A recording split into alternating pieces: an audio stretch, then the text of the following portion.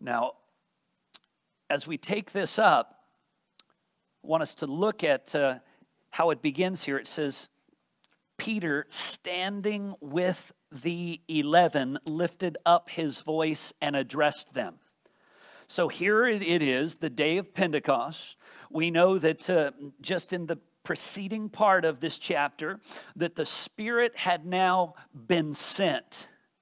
And the Spirit had come upon these 12 apostles that were gathered in one place, and those who were until this day quite fearful, hiding, locked rooms, secret meetings on small occasions. When the Spirit comes to them, as Jesus said, they would be clothed with power from on high, and they would be His witnesses in Jerusalem, Judea, Samaria, and to the uttermost part of the earth. This is what happens this day. And so this is the day that the Spirit is sent. Indeed, it says that they were filled with the Spirit and began to speak. He took them from a place of fearfulness to now a fearlessness, that they would stand there with a brazen boldness and even an audacity to declare that these people that they're talking to are guilty of killing the Lord Christ. I mean, it's a strong thing. He's not only going to declare the fact that Jesus was the Christ, that there is no salvation apart from Jesus. He's not going to simply declare to them the truth of salvation, the one of salvation, the way of salvation. He's also going to, in the midst of it, that declare to them their guilty standing and guilty position. Generally speaking, people don't like that. When you tell someone they've done something wrong, they don't like it.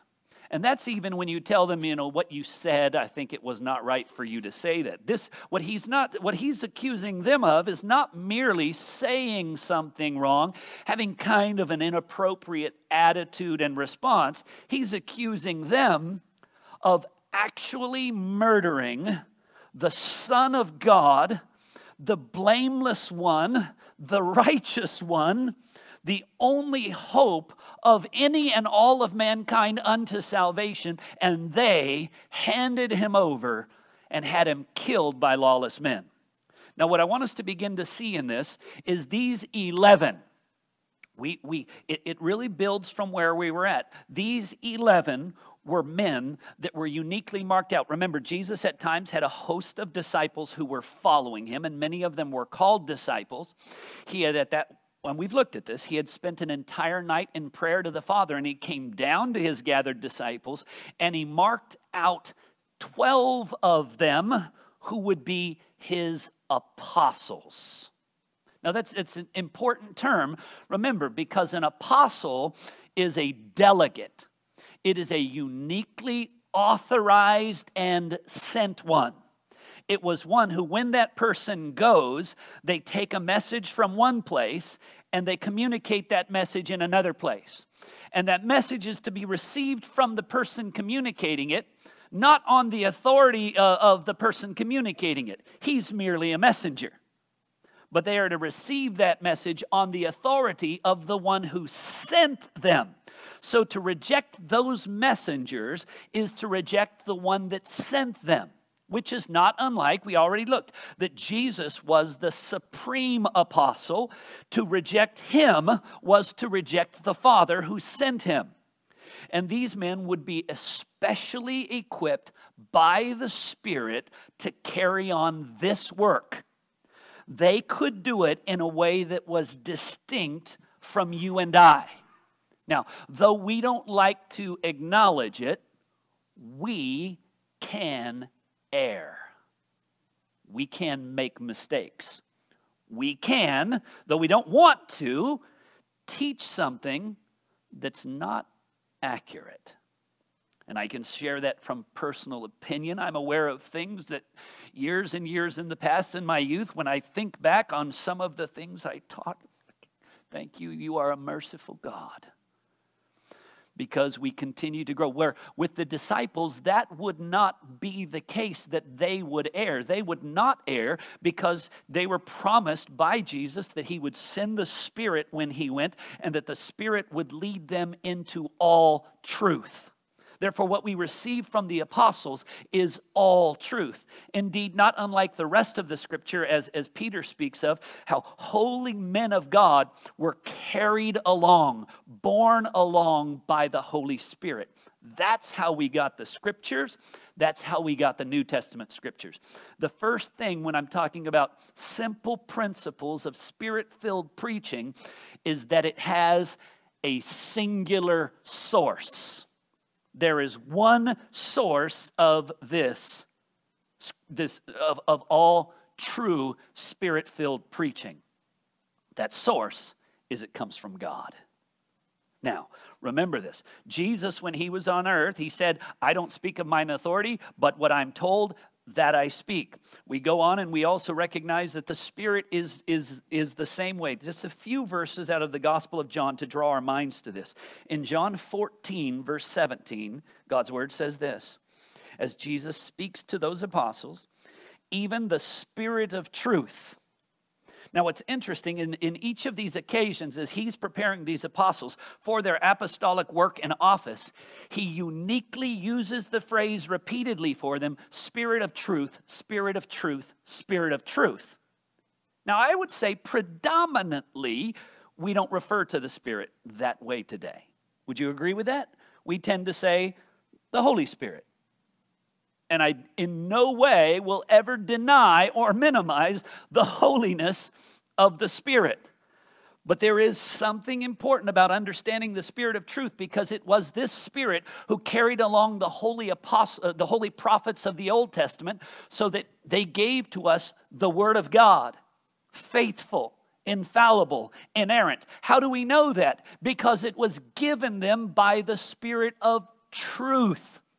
Indeed, when we look at this and when we study the subject of bibliology, the subject of the doctrine of the Scripture, one of the things that's interesting is that it tells us in Timothy, all Scripture is given by inspiration of God, or all Scripture is God-breathed. And it's important for us to note that, because it doesn't say God breathed on the apostles and then they wrote the Scripture.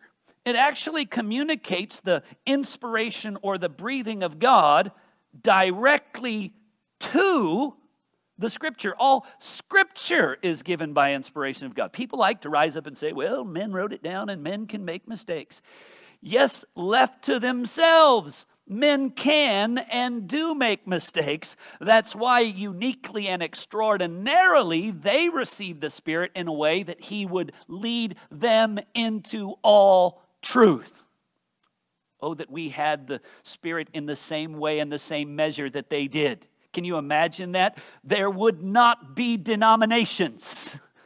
There would not be groups with a diversity of practices and a diversity of beliefs and a diversity. All that would be washed away if we also were able to be led into all truth. Now note, we're not hopeless in this endeavor, because the Spirit led them into all truth. So that all truth is available for us. It's right there in the Word of God. And what would unite us once again is if God would grant us the grace to overcome the baggage of our mental struggles at times with the challenging aspects of God's Word. God would grant us the boldness to rise above certain traditions and patterns that have been passed on by men and say, no. We again in every generation need a reformation, a time where we return to the Word of God, where we look at the Scripture and we look at what we do, and when we see there's a difference between what we're doing and what we're believing and what the Scriptures teach, we cast off our way and we grip the Word of God unshakably. It says this in John 14:17. Let me try to get into this. Even the Spirit of truth, whom the world cannot receive, because it neither sees Him or knows Him. You know Him, for He dwells with you and will be in you. What a wonderful promise that they're receiving. John 15, he's going to expand on that. John 15, 26 and 27. When the Helper comes, whom I will send you from the Father, the Spirit of truth, who proceeds from the Father, he will bear witness about me. And you will also bear witness because you have been with me from the beginning. That unique experience that they would have where the Holy Spirit would bear witness to them in an extraordinary way, directly communicating to them the words of God, and then they would then bear witness on his behalf. They who have been with him from the beginning, they would bear witness of all that they had seen and heard. We already looked in the previous week, the thing that distinguished someone who would be an apostle is he had to have been taught directly by Christ. That he had to be one who had seen the risen Christ. And he had to be appointed an apostle by Christ, which is one to speak on his behalf. John 16 is going to expand on it. Listen to this, John 16, 13. When the Spirit of truth comes, he will guide you into all truth. For he will not speak on his own authority, but whatever he hears, he will speak. So again, and these are challenging notions. So when Jesus was incarnate, he says of himself, I do not speak of my own accord, but all the Father gives me, that I speak. The Spirit, when he comes, likewise is not going to just speak on his own, but what he hears, that he will declare. Again, it's talking to us about the unity of God. Further, I want us to note this. Jesus says, he will take what is mine and declare it to you. You're going to see that where the Spirit of God is powerfully active, Christ is preeminent. Christ is spoken of with regularity, with consistency, because Christ indeed is the full revelation in whom the glory of the Godhead bodily dwelt in him. Further, he's the exact image and representation of the Father, so that he who has seen me who has seen the Father. And so there is in the Scriptures that Jesus would have preeminence in all things, where the Spirit is active. And this is one of the things that's important, where the Spirit is powerfully active. In some of the churches, without wanting to cast too much opinion, but as we want to be wise and discerning through the Scriptures, it's possible for certain groups that want to recover a de-emphasis that's taken place on the Holy Spirit in our day and age. They emphasize the Holy Spirit, and what begins to happen is, and they speak of themselves as maybe having more of the Spirit than other churches have, and something begins to go amiss, that you're hearing more about the Spirit and the activity of the Spirit and the movement of the Spirit and the work of the Spirit, and you're not hearing much about Christ. And I just want to remind us of this. Where the Spirit really is present, really is active, really is filling and powerfully working, he's going to be turning people's minds. He's going to be declaring the things of Christ. So there will be a Christ emphasis where the Spirit is extraordinarily present. Much like it's not to dislike, again, Jesus in his incarnation. Who was he constantly deflecting the glory to and deflecting the attention to? My Father who is in heaven. My Father who is in heaven. The same thing, the Spirit is there bringing glory to Christ. And when glory is given to Christ, glory is then also given to the Father. He goes on to say this, he will not speak of his own authority. What he hears, he will speak. He will declare to you the things that are to come. Verse 14 of John 16, he will glorify me. The priority of glorifying Christ. For he will take what is mine and declare it to you. This is what the apostles would receive.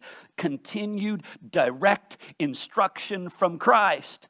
And then by the grace of God, they would write it down so that we also have direct, authoritative instruction from Christ for us.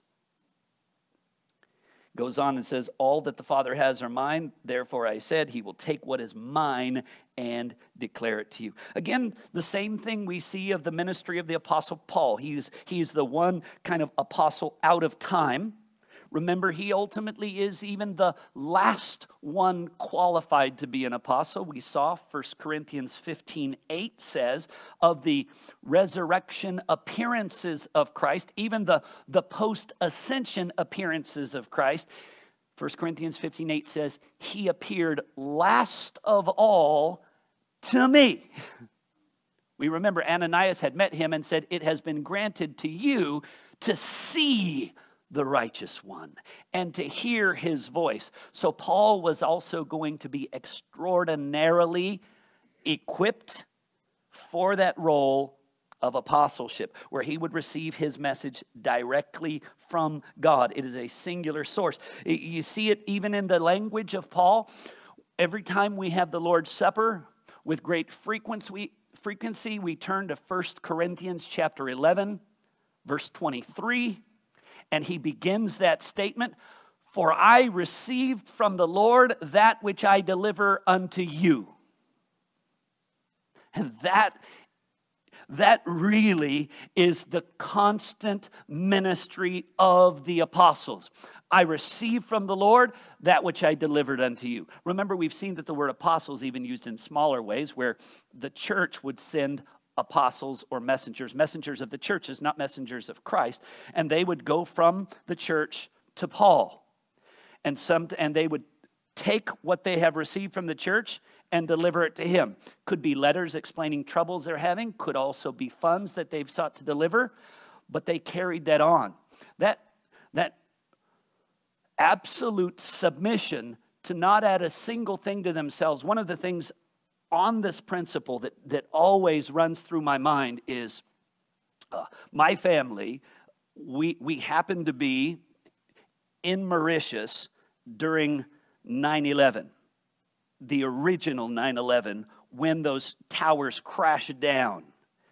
And being in a foreign country at that time, one of the things that the U.S. Embassy in that country did is it contacted all the American citizens and it brought them together for a special time of communicating with them. And those people, they are a delegation from the government. And one of the things that just struck me as they spoke, and then as people questioned them and as they continued to respond, first of all, they shared not from their own feelings and experiences. They read the letter that was given to them from the State Department, from the president. They read that letter. Then when they were being asked questions, instead of saying, well, you know what I think is, well, how do some of you guys feel about this? None of that was there. What they continued to do is say this: it is the position of the present administration to do this. It is the position of the White House that we will do this. It is the decision of the government that we, and I sat there and I think, do they have no authority to say anything on their own? And the answer is no. They didn't. And if they do step out and say things on their own, to make everyone feel better, the White House is going to give lollipops to every American in the world. Will the White House have to make good on that promise? White House didn't make that promise. That lunatic made that promise, and they have no right to make a promise that was not given. Actually, if they've made a promise that did not come from the center, you think they're going to be in their position long? No, you don't belong there because you're speaking from your own desires or you're trying to please the people or cater to them. Do your job. Your job is simple. We send you the message. You deliver the message. That's what the apostles did. And so when we want to say, what does God say? We open up the Word. What would Christ have me do? How would He have me live? How is anyone saved? What are we to believe about end times? What are we to believe about spiritual gifts? What are we to believe about anything? The answer is this. What are we to believe? What does he say? It is the position of God that we believe like this. You know, the world likes to say, and you've probably heard it so many times, you know, I heard it described this way by someone. Picture an umbrella. You know, on the top, the little nub, that's heaven. But there's all kinds of different, you know, there's a wire here and a wire here and a wire. They're coming from different sides and different angles. That's like different religions. But where do they all end up? At the top of the umbrella. See, so that's how it's going to be. Religions are going to all end up in heaven. It's all going to work out fine. See, the problem is, that's true about umbrellas. You know, that's not true about something else. It's not true about a lot of other things. It's not true, for example, about driving. Yeah, I can take any road I want. You know what? I'm going to get out here, and though I want to go to Dallas, I'm going to hit the 20, and I'm going east. Because eventually, it'll get me there. Now, somebody, you know, somewhere there's a smart aleck who's, yeah, you keep going, eventually you'll get there. You won't. There's not a road that's going to take you all the way east, then across the ocean, then across other continents, across more oceans. It ain't going to happen. I'm not talking about hovering. There's a way to get there. And now, yes, we've got secondary roads and side roads and other kinds of ways. But listen, the truth and eternal glory is not even merely like many roads. There are many roads, but there is one road that leads to life. And it is narrow. And the scripture doesn't say, yeah, sometimes if you want to take a side road, a frontage road, that's fine. It doesn't. What does it say? Turn neither to the left nor to the right, but continue on the way. That's the constant pattern. Well, how do I know which is the way? These people and this church is saying this is the way, and this church is saying this is the right way. So how do I know? You don't listen to churches, per se. You listen to God's word. You have to have a Berean spirit. By Berean spirit, I mean what happened when Paul came and delivered the gospel to the Bereans? They searched the scriptures daily to see if these things were true.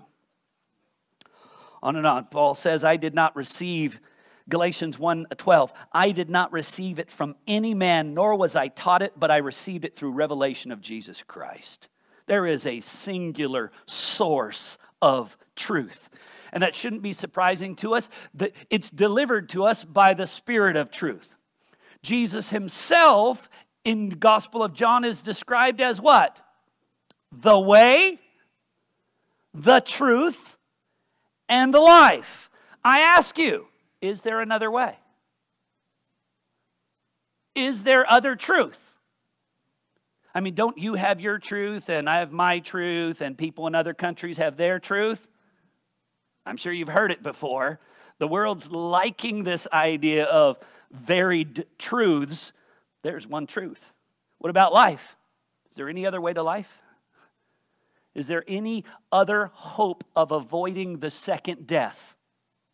There's no other way. You know, even in the Old Testament at times, it says things like this. Is there any other God? I know not one. We can go even further and simply not only say, is there any other way? It's not only, oh, I know not one. It's, there is not one. It's like there is no God beside God. There is no Savior beside Christ. There is no grounds for solid spiritual truth in our day and age apart from the Word of God. That's where we have to stay. It is a singular source. Again, says this in Ephesians 3 and following.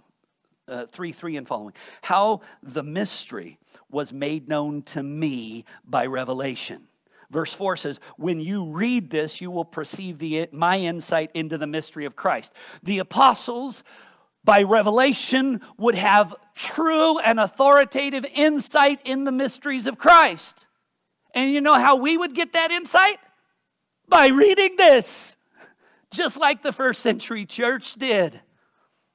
Oh, how wonderful. So strong it can be that in 1 Timothy chapter 6, verse 3 and following, Paul can say this, if anyone teaches different doctrine and does not agree with the sound words of our Lord Jesus Christ. Because the words that we get from the apostles, they are sent by who? That's why 1 Corinthians chapter 14 says, anyone who thinks he's a prophet or spiritual has to acknowledge that what I write to you is a command of the Lord. Whoever does not acknowledge that, he is not to be acknowledged. That's a powerful source. So strong that the issue arose in 3 John. It says this of Diotrephes. It says this, I have written something to the church. But Diotrephes, who was a leader in the local church, an established local church leader, a man of influence, probably the local predominant preacher because he seemed to like to be heard. Diotrephes, it says, who likes to put himself first, does not acknowledge our authority. Doesn't matter what a position a man may have in a church. Whether it's real positions of pastor, elder, and real positions of leader, teacher, or whether it's made up positions in quasi-churches as cardinals, which is more of a bird, or pope, which I don't even know what that actually is.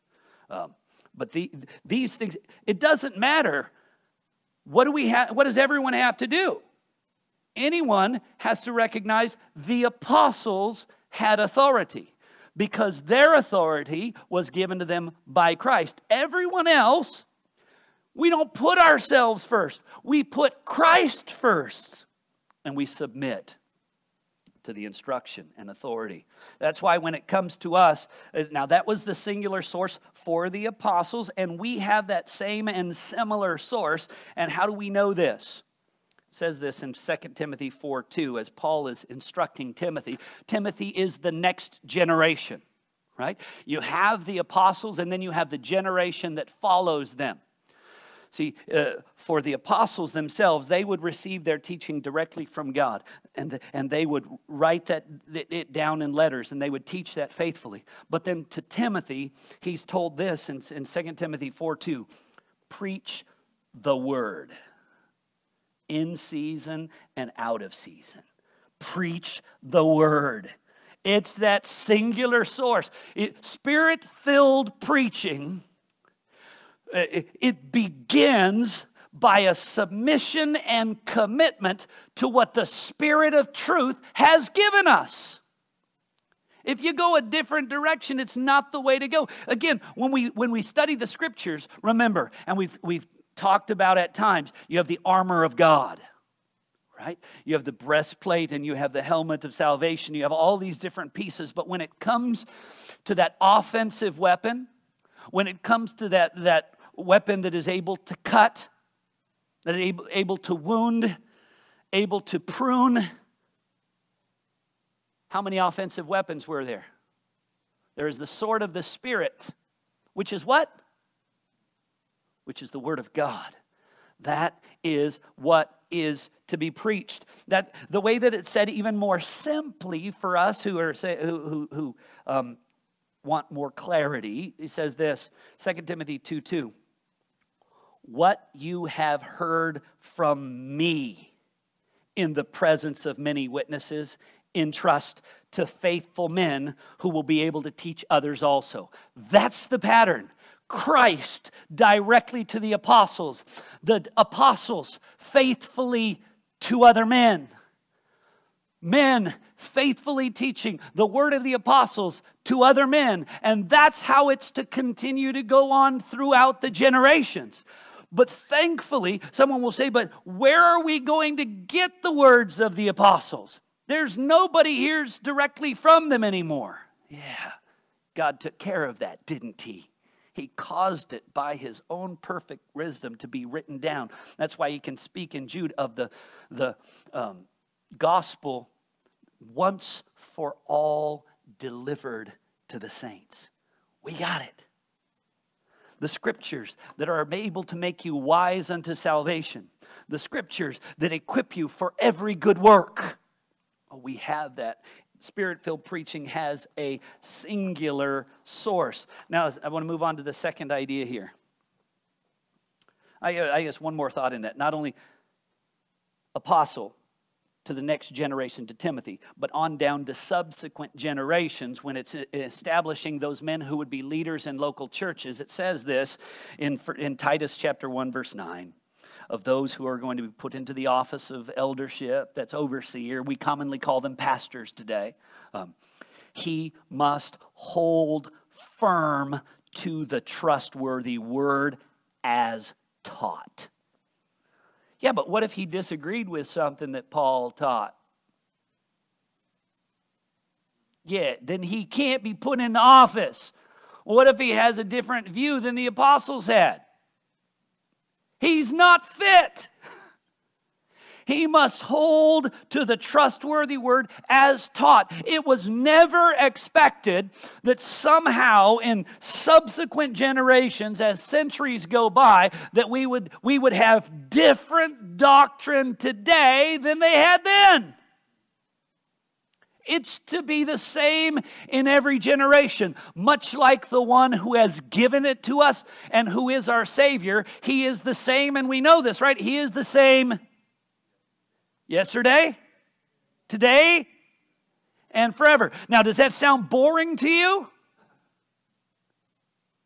It should sound glorious to you, because He's unchanging in His majesty. He's unchanging in His promises. He's unchanging in His power. He's unchanging in His purposes. It is wonderful that He's unchanging. And it's also so helpful to us because we don't have to have, our ear or finger on the pulse of the generation. No. As it's going to say later, you must be saved from a crooked and perverse generation. What's going on in the world is not what we listen to. It's not what we conform to.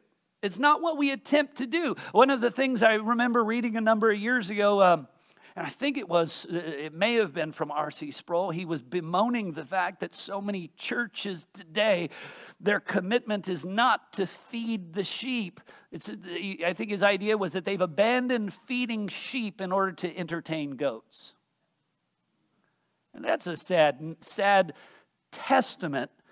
Now, he was stating it generally as what some do, but that's something we do want to avoid. Let's go on further. Beyond having a singular source, which for them was Christ, for us is the apostles from Christ, which is now the Word of God. And so the second thing that you're going to see in what I would call, or second principle in Spirit-filled sermons, is not only do they begin with and are rooted in the Scripture, but they're Scripture saturated. Because, remember, the Word of God, we want to teach the whole counsel of God. As it says in Acts chapter 20, all of the things that fit together. It's not poaching a little bit here and poaching a little bit there. It's not as, I remember way back when I was in my preaching class, the teacher giving this example said that he attended a service one time where a man said, "Open your Bibles to this verse." And he began to read the verse, the very first sentence of it. There was a man. Don't read any further. Now close your Bibles. And here's the sermon. There was a man. Maybe he would talk about a man going to India as a missionary. There was a man. Maybe he would talk about a martyr who did this. And all of a sudden, what you have is an amazing speech that's quite inspirational, based on the theme, there was a man. But is that the Scriptures? Is that the Word of God? I mean, people could be maybe stirred, and maybe they could weep, and maybe they could be inspired. But in the end, are they edified? Are they built up in the most holy faith? It ought to be Scripture saturated. And the way that I see that in this particular sermon we see by Peter is not only do we have that it's apostles giving to us, so we know that it has a singular authority, but you can see that this sermon is Scripture saturated. In Acts chapter 2, I'm going to have to go quick on this, so follow with me if you can. In Acts chapter 2, verse 17 to 21, he quotes Joel chapter 2, verse 28 to 32. So as he's preaching, he's saturating with Scripture. And he's not done there. Then he goes, Acts chapter 2, verse 25 to 28. He quotes out of Psalm 16, verse 8 to 11. Still in the same sermon, Acts chapter 2, verse 34 and 35, he quotes from Psalm 101, verse 1. Still not done. In Acts chapter 2, verse 40, he quotes the last part of Joel chapter 2, verse 32. So it's just Scripture saturated. It's not my feeling. It's not my thoughts. It's not my opinions. And also, what I want you to note is this: he's not prepared. And this is what often happens. You know, one of the responsibilities I have is to teach young men and equip them for the ministry. And so we have that seminary in India, and I go there, and it's not uncommon there among young men, and even in other places, for men to sometimes sit down and think, okay, what do I want to teach? What do I want to preach? I want to preach on forgiveness. Forgiveness should be, and they make their 3 points. Forgiveness should be like this. Forgiveness should be like that. Forgiveness should be like that. Maybe good points. And then they open their Bible. Now, where can I find some Scripture to kind of use to support my point? Okay, when we're talking about Spirit-filled preaching, it's not using the Scripture to make your point.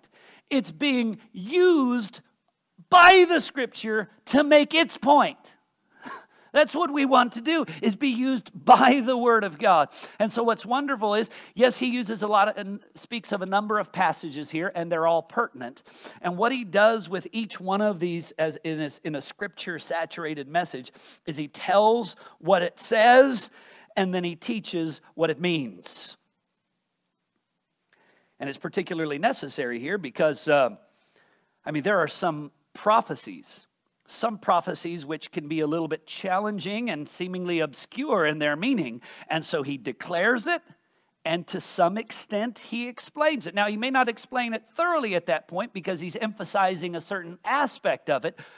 Because I'll tell you this, in terms of preaching, you can't comprehensively cover everything you might want to in a singular message. It's hard to do that, and I don't know if I could get you to stay. But you tell what it says and you teach what it means. You know, that's really what's even going on in this passage. In chapter 2, verse 12, they were all perplexed and amazed and said, "What does it mean?" There's this desire to know what the Word of God means, but this is what was uttered through the prophet. In Acts 2:25, it says, "For David says concerning him." Acts 2:34, "For David did not ascend into the heavens, but he says himself." Further, I would really say it's also exegesis and exhortation. Two things are there, because it says this in verse 40, "And with many other words he bore witness and continued to exhort them." All right, so there's exegesis, which is bringing out and explaining what it means, and there's exhortation, telling what to do. So you tell what it says, you tell what it means. After you tell what it means, you say what it means to me, what it means in my life, what it means I should believe, what it means I should do, how I should live, how I should worship, how I should speak. Spirit-filled preaching is all about setting forth the will of God as revealed in the Word of God. Look, and not every passage of Scripture is as interesting to you and me as other passages of Scripture. And it's a sad thing that many pastors in this day and age think that, oh, it's got to be interesting, it's got to be inspiring, I've got to, this is kind of a little bit of, I don't know, it really doesn't do a lot. So I'm going to add a sweet story in there that'll evoke some tears. I got to do something to enhance this so that I don't lose the people. God help us. It really should be, look, all is profitable. Now, they're not all the same degree profitable, but it's all profitable. And so this may protect you from something, and this may add a little bit, and sometimes it's leaps and bounds and jumps, and sometimes it's incremental steps. But we need it all. All right, I want to go on to my third point. There's only 5 today. All right. The third point is Spirit-filled sermons are doctrinally deep. I was speaking to a young man recently who was telling me about an experience that he had in a previous church scenario. And he said, it's like a lake that's about a mile wide and an inch deep. That's not good. That's not healthy. I mean, generally speaking, I know we've probably all seen those kind of crazy things where the guy climbs up to the top and then there's like a kiddie pool at the bottom and he's getting ready to jump in. Have you ever seen those kind of things? How many of you have thought, wow, that looks fun. Why don't they put that at every park? I want to do that too. No, that doesn't sound good at all. If all you get is the superficial, how helpful is it going to be? I mean, if you take a child and you teach him his ABCs, and he learns his alphabet and he memorizes his alphabet, but you never teach him how to put those alphabets together to form words, what good is that? And if you have, for years and years, you gather people together and all they do week after week is learn their ABCs, they might be pretty good at that song. But when someone asks them to spell this out for me, lay this out for me, write this out for me. Look, I don't know about all that stuff, but I loved alphabets. That's kind of what people tend to say. Well, I don't know about all that stuff, but I love Jesus. I don't know about all that doctrinal stuff, but I love. Well, Jesus says in the Great Commission, teaching them to observe everything that I've commanded. Somehow we think the Great Commission is the basics of the gospel. We done with you now, you saved. No! That's the very beginning point, and then you teach them to observe everything that I've commanded you until there is entire discipleship so that the man of God may be mature, complete in every good work. It's got to happen. It has to be doctrinally deep. And I will say that in this context, he begins with serious doctrinal deepness. He's dealing with prophecies and fulfillments in Christ. Prophecies that really until this day remained a dark mystery to people. Who is David talking about? Himself or someone else? I don't know who David was talking about. I mean, it didn't make sense to me. I will not abandon his soul to corruption. I don't know what that's about. Resurrection? It's about the resurrection. No, it's about Jesus. Well, how did they know that? They wouldn't. But this, again, it is taking those things that God has revealed and then making them clear, doctrinally deep, expounding and explaining and applying the prophecies so that we understand things. Not only the prophecies, the scriptures do not even here. We might call this one of the first sermons of the New Testament church, right? the church, that as the new covenant is poured out upon the church that day, I will give you my Spirit and He will write upon your heart and mind. Here it is unfolding, and right in this very first sermon, He deals with the doctrinal depth that absolutely mystifies men even today of God's absolute sovereignty. And even God's absolute sovereignty even over the sinful acts of men. What? That doesn't make sense. According to my philosophy, those are inconsistent. Well, listen to what it says in chapter 2, verse 23. This Jesus delivered up. Now, when you're first reading this, you're going to think He's going to say what? Delivered up by you, wicked fellas? But no, He actually changes the direction initially, doesn't He? Delivered up according to the definite plan and foreknowledge of God. The absolute sovereignty of God, even over what is going to momentarily be defined as the wicked acts of these men. How can God be sovereign and yet they're still evil? That would make God the author of evil. People say that. And so here's their answer. Yeah. So God is not sovereign over evil. He's sovereign over most things, but He just kind of lets the evil happen. It's not that He's planned it or determined it. He just kind of shrinks back from it. So now we've saved God from the guilt over evil, right? Yeah, but you've denied the Scripture. So, you've saved your ability to understand it, and you're feeling more comfortable with it, but you're now not believing the Scripture. This happened according to the definite plan and foreknowledge of God. God not only knew it in advance, He purposed it in advance, and He planned it. He knew it was going to happen. Could He not stop it? Poor God. No, He could have stopped it, but it was His definite plan. But His definite plan involved murder, and murder is evil. It involved the murder of an innocent one. That's evil. I don't understand how a sovereign and holy God could predestine, ordain, plan, decree things that are sinful and wicked. And my answer to that is, you are exactly right. You don't understand. And maybe I don't understand, but that's okay, because remember, Isaiah tells us God's ways are not our ways, His thoughts are not our thoughts. As high as the heavens are above the earth are His ways above our ways, and His thoughts above our thoughts. But the reality is this: when He tells us this is what He did, we don't defeat the Scripture in order to sustain what we consider more reasonable. Our reason is applied in the fullness to say, to determine, what does this say?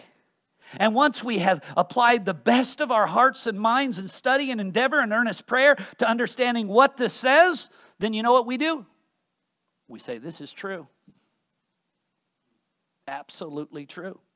I mean, even within this, and we'll probably expand on this more in time to come, but it even says things like this. At the end of verse 21, it says, and it shall come to pass that everyone who calls upon the name of the Lord shall be saved. Amen?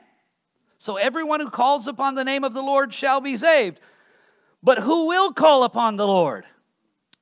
Strangely enough, it tells us that down in verse 39. This promise is for you and for your children and for all who are far off. Everyone whom the Lord our God calls to Himself. Wait a second, now you're really confusing me. So do we call upon the name of the Lord, or does He call us to Himself? Yes. We call upon the name of the Lord because He's called us to Himself. Those whom He has called by His grace poured out upon Him, call out on Him. Both are there. The Scriptures don't shy away from the absolute sovereignty of God and the absolute responsibility of man. Even if we have trouble putting the pieces together, sometimes because we have trouble putting the pieces together, we'll just, all right, I'm going to skip that chapter because it says a few things that are, no, own it. Because remember, who gave us this? God. well, I'm going to pass that up. That's confusing. That might start a fight in the church. No. The Scripture says all Scripture is profitable. So if that Scripture is going to start a fight, then that fight needs to happen. That's a profitable fight. It's a fight between truth and error. And Paul actually says in 1 Corinthians, when you gather together, I hear that there is some fighting and dissension among you, and I believe it in some part. Indeed, there has to be factions among you so that we can determine that which is genuine. We should never be satisfied, as the world says this, well, agree to disagree. No, we'll agree to continue to love each other while we're not in agreement. But let's not agree to disagree. Let's agree to continue to search the Scriptures until we all come to a knowledge of the truth. Right? Oh, our time is up.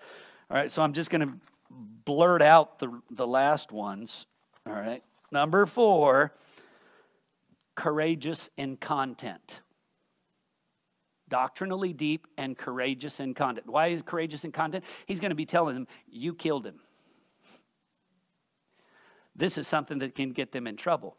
When Paul tells Timothy to preach the word, ready in season and out, he says, reprove, rebuke, exhort with complete patience and teaching. Preaching teaches today, classes today in seminary kind of veer away from rebuke and reprove and sort of entertain, engage, encourage. Well, there's nothing wrong with encouraging. That's there too. Encouragement, counsel, instruction, training in righteousness. But I think there is a reason why the Spirit of God, through the apostle, listed reproof and rebuke first. Because that's the most fearful ones to do. Courageous in content. And that's what these men became this day and did not shy away from. And then lastly, earnestly expansive. And it's accidental, but this does serve as an example of this. Back to 2 verse 40, it says this. Some people say, well, if this is a Spirit-filled sermon, I can read Acts chapter 2, verse 14 to 41 in approximately 5 or less minutes. And you, my friend, went beyond 5 or 6 minutes. I did. Listen to what it says in verse 40. And with many other words, he bore witness and continued to exhort them. So this is not the totality of his sermon. It is a sample of the substance of his sermon, but with many other words. Sometimes my mind goes back to what it says in Nehemiah 8 when they gathered together and opened the word from early morning until noonday. And they just had reading after reading and sermon and explanation after explanation. When they gathered together with Paul and he extended his words till midnight and poor Eutychus fell out the window. And in my mind, you think, oh boy, he clearly went too long. He goes out, gets Eutychus up, brings him back in, and it says he continued talking with them till daylight. It's like he didn't get the message. You just killed someone preaching too long, and then you doubled your efforts. The Scripture in many places talks about that wonderful expression. In Acts chapter 15, and I'll end with this one, it says Judas and Silas were themselves prophets. They encouraged and strengthened the brothers with many words. The New American Standard there says with a lengthy message, with a long speech. People get all worked up about these kinds of things. If you go to a concert, who wants the concert to be done in 5 minutes? People don't even want concerts to be done in an hour. And that's probably because they paid so much for the tickets for that concert that they feel that they deserve more. But even further than that, when you're at a concert and they start playing a song on the album that you know, do you feel cheated? I already knew this one. I already knew this song. Why isn't he giving me a new song? No, when they play the song you know, what do you often do? Yeah, I'm singing with that song. I'm joining. I'm enjoying it. May it be like that when we're hearing preaching. It's not, I already knew that. I pretty much knew everything we heard today. Yeah, join in. Amen. Yeah, that's right. Yeah. This is the way it ought to be. Remember, Jesus even came back in the Garden of Gethsemane, and he speaks to his disciples and says, could you not tarry with me, but for just an hour? Jesus treated an hour like it was a small amount of time. But boy, today, that preacher, he be long-winded. He just, Now, this, again, you don't want to just not time for the sake of time. I've been in sermons where the dear preacher clearly finished his sermon, looked at his watch and realized, oh my goodness, I got to make up another 15 minutes here or people are going to... And he's got his usual 15-minute filler sermon that somehow gets tacked on to the end, or he goes back and regurgitates all the things. It's not about time. The goal is not great duration, but there's value in being earnestly expansive, wanting to communicate the Word of God so that God's people get it. I mean, most of us go to college and we sit in college classes. How many of your classes are 30 minutes? Sometimes you have evening classes. How long are evening classes? Yeah, I mean, they test your endurance, no doubt. And like the apostles in the Garden of Gethsemane, sometimes the spirit is willing, but the flesh is weak. That is understandable. But as we're seeking to grow and seeking to have this instruction, we need this. So spirit-filled preaching, simple principles, these 5 things I see clearly laid out in this particular sermon. 1, it has a singular source. 2, it is scripture saturated. 3, it is doctrinally deep. 4, it is content courageous. 5, it is earnestly expansive. Amen? Let's pray.